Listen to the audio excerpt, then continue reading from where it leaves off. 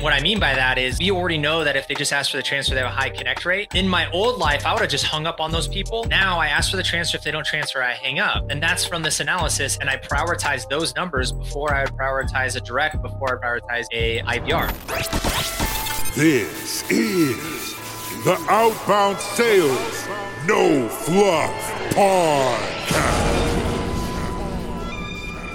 This real, this raw, yeah, we hitting switches. Ain't no cutesy stories, no rants, no product pitches. This outbound sales prospecting at its best. Yeah, we hold it down from the east to the west. That's on the daily podcast every single day. So tune in, cause this is the way. Your epic cold calling coaching moments and see who wins, who bring that suspense with interviews straight from the experts. So get your knowledge up and put it to work. You get in the mix with the crew. Subscribe and leave a review, cause we serve it straight from the glass. This the Outbound Sales No Fluff Podcast.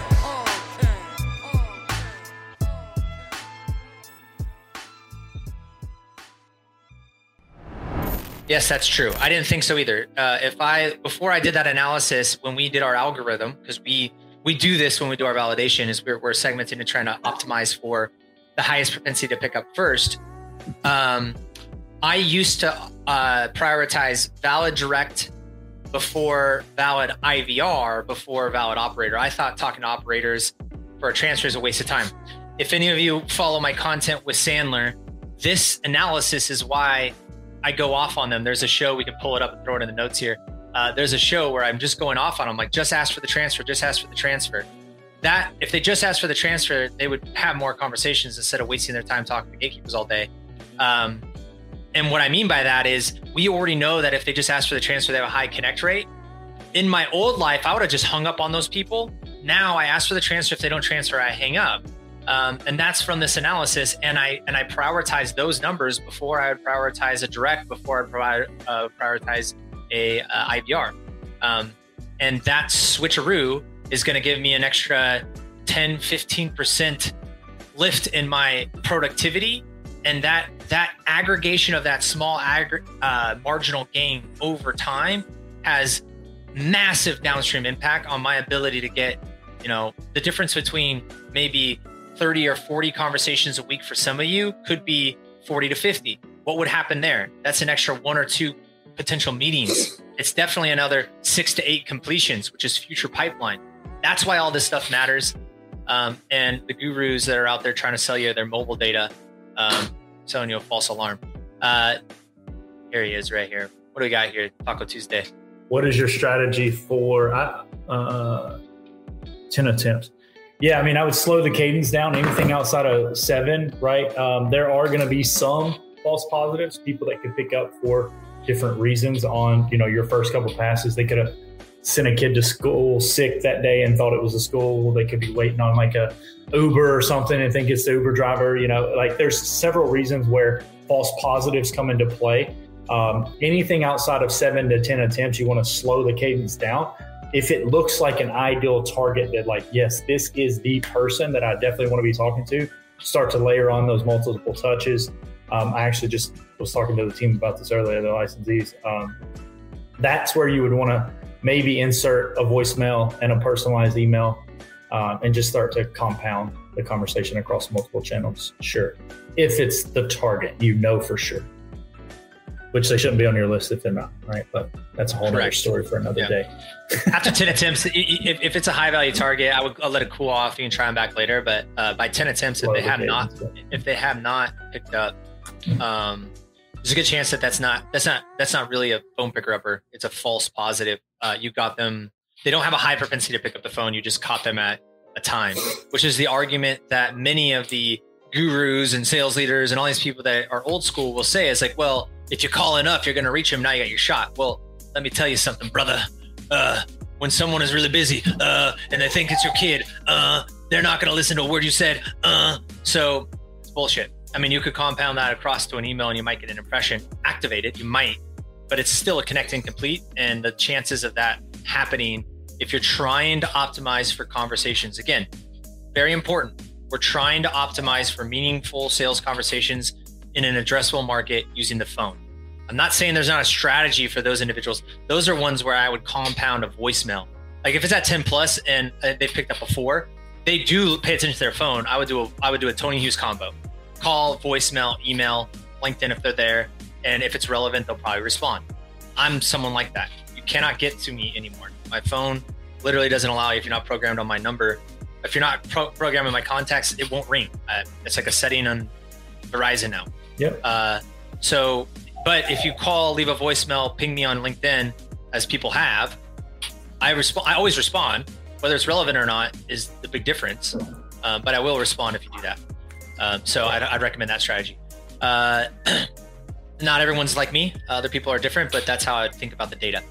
Here's another one. What do you do here? When asking for the transfer, do you also ask for their number? Not really. Not if you know they're the type of operator to transfer. There's no real reason to. Just, hey, can you transfer me over? And if they say no, it's like, okay, or they're in a meeting or something. Can you transfer me to their voicemail? Right? Maybe I can leave a voicemail. Sometimes they'll transfer to the voicemail and the person will just pick up. I've even had them say, oh, they're out of office. Oh, perfect. Can you just transfer me to their voicemail?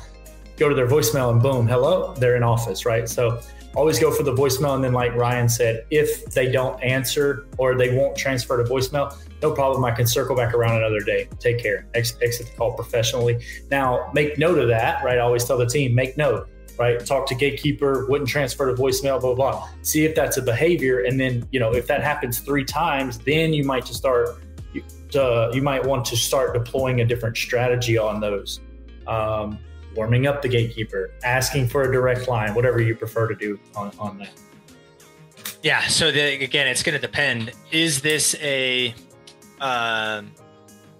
true operator whose responsibility is transferring? There's two different. There's operators, there's gatekeepers, and there's customer service people.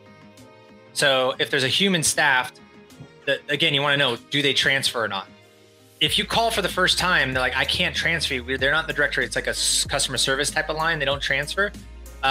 Well, then you wouldn't call that back again. You just want to kick that out. That's what we would call needs attention, no pass. Okay. Yep.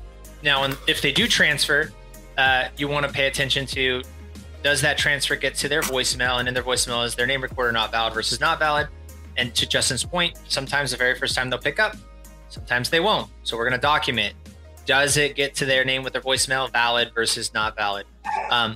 Sometimes people have their, other numbers in their voicemail. When you get a customer service line where they're not transferring, that's when I do ask. I actually did this live on Monday. I knew I got to a customer service line because it was like, I could hear how they answered, like, hey, support, how could I help you? I was like, oh, shoot. I thought I was calling through to like an operator. I just got off, because this was a true story. I wasn't lying. I just got off with the CEO. He gave me a name and I called their number from their website. I was thinking I'd be able to get through to Lisa. Could you transfer me? And he's like, yeah, let me take a look. And I was like, by the way, do you have Lisa's direct number? And he found it and he gave it to me. So in those situations, that was on Monday. Yeah. I would ask in those situations where I know it's a support line. It's not an operator. The difference between an operator whose job is like, how can I help you? And all you have to do is go, hey, Lisa, please. And they transfer you. That's an operator versus a customer service. How can I help? Support. How can I help you? Very different line. You gotta understand the context there. And then there's also a gatekeeper, and a gatekeeper is like a true admin, the person that's between whoever transferred and the person, or your direct line and the person. These are people who manage a calendar for someone.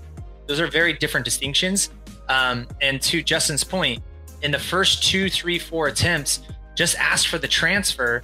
And if you can get through, phenomenal. If you can't, and it's a high value target, then you might want to shift up your strategy and do some of the, maybe you can help me.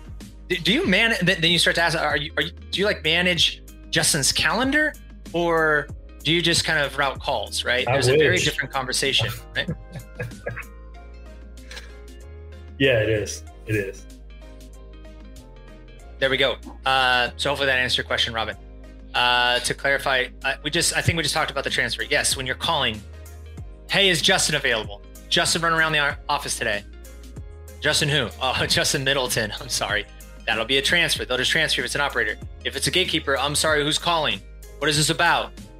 Oh, I was actually just calling to see if I can introduce myself. Any chance you could just patch me through to Justin's voicemail? That's all we're asking for. Can you patch me through to Justin's voicemail? It sounds like he's busy. Can you patch me through to Justin's voicemail?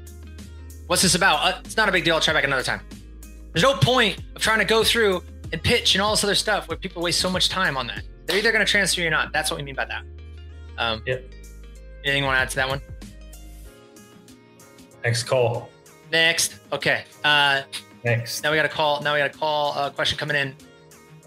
Somebody who is phone heavy. You phone heavy and you're not using phone ready leads? Everybody who's serious about the phone is serious about phone ready leads, except looks like you're in Asia Pac. We're currently in Lucia. We're using Lucia. If you're in Europe, Asia Pac, EMEA, my understanding is Cognism is a very good database to take a look at. Check a look at them for those regions.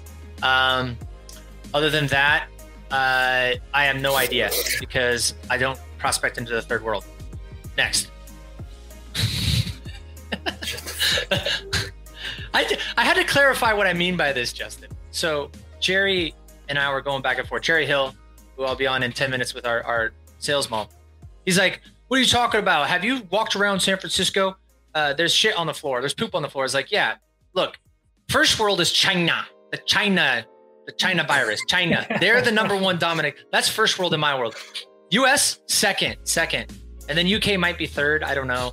But I look at it in size of economies, things like that. That's my joke. I call them third world because they're number 3 on the list. We're second world in my list, and the China virus is number 1. So it's a little joke, running joke. Sorry if I'm offending people. But that's just my bad joke. All right, this is a live cold calling show, so we're gonna stop all the theory and bullshit. It's fun. There's space. Let's move into some calls. Yeah, let's move into some calls. I'm already dialing, so I doubt it. We're just gonna only from who you be. Hey Spence, Justin Middleton here. You're actually not expecting my call today. This is the first time I've ever reached you.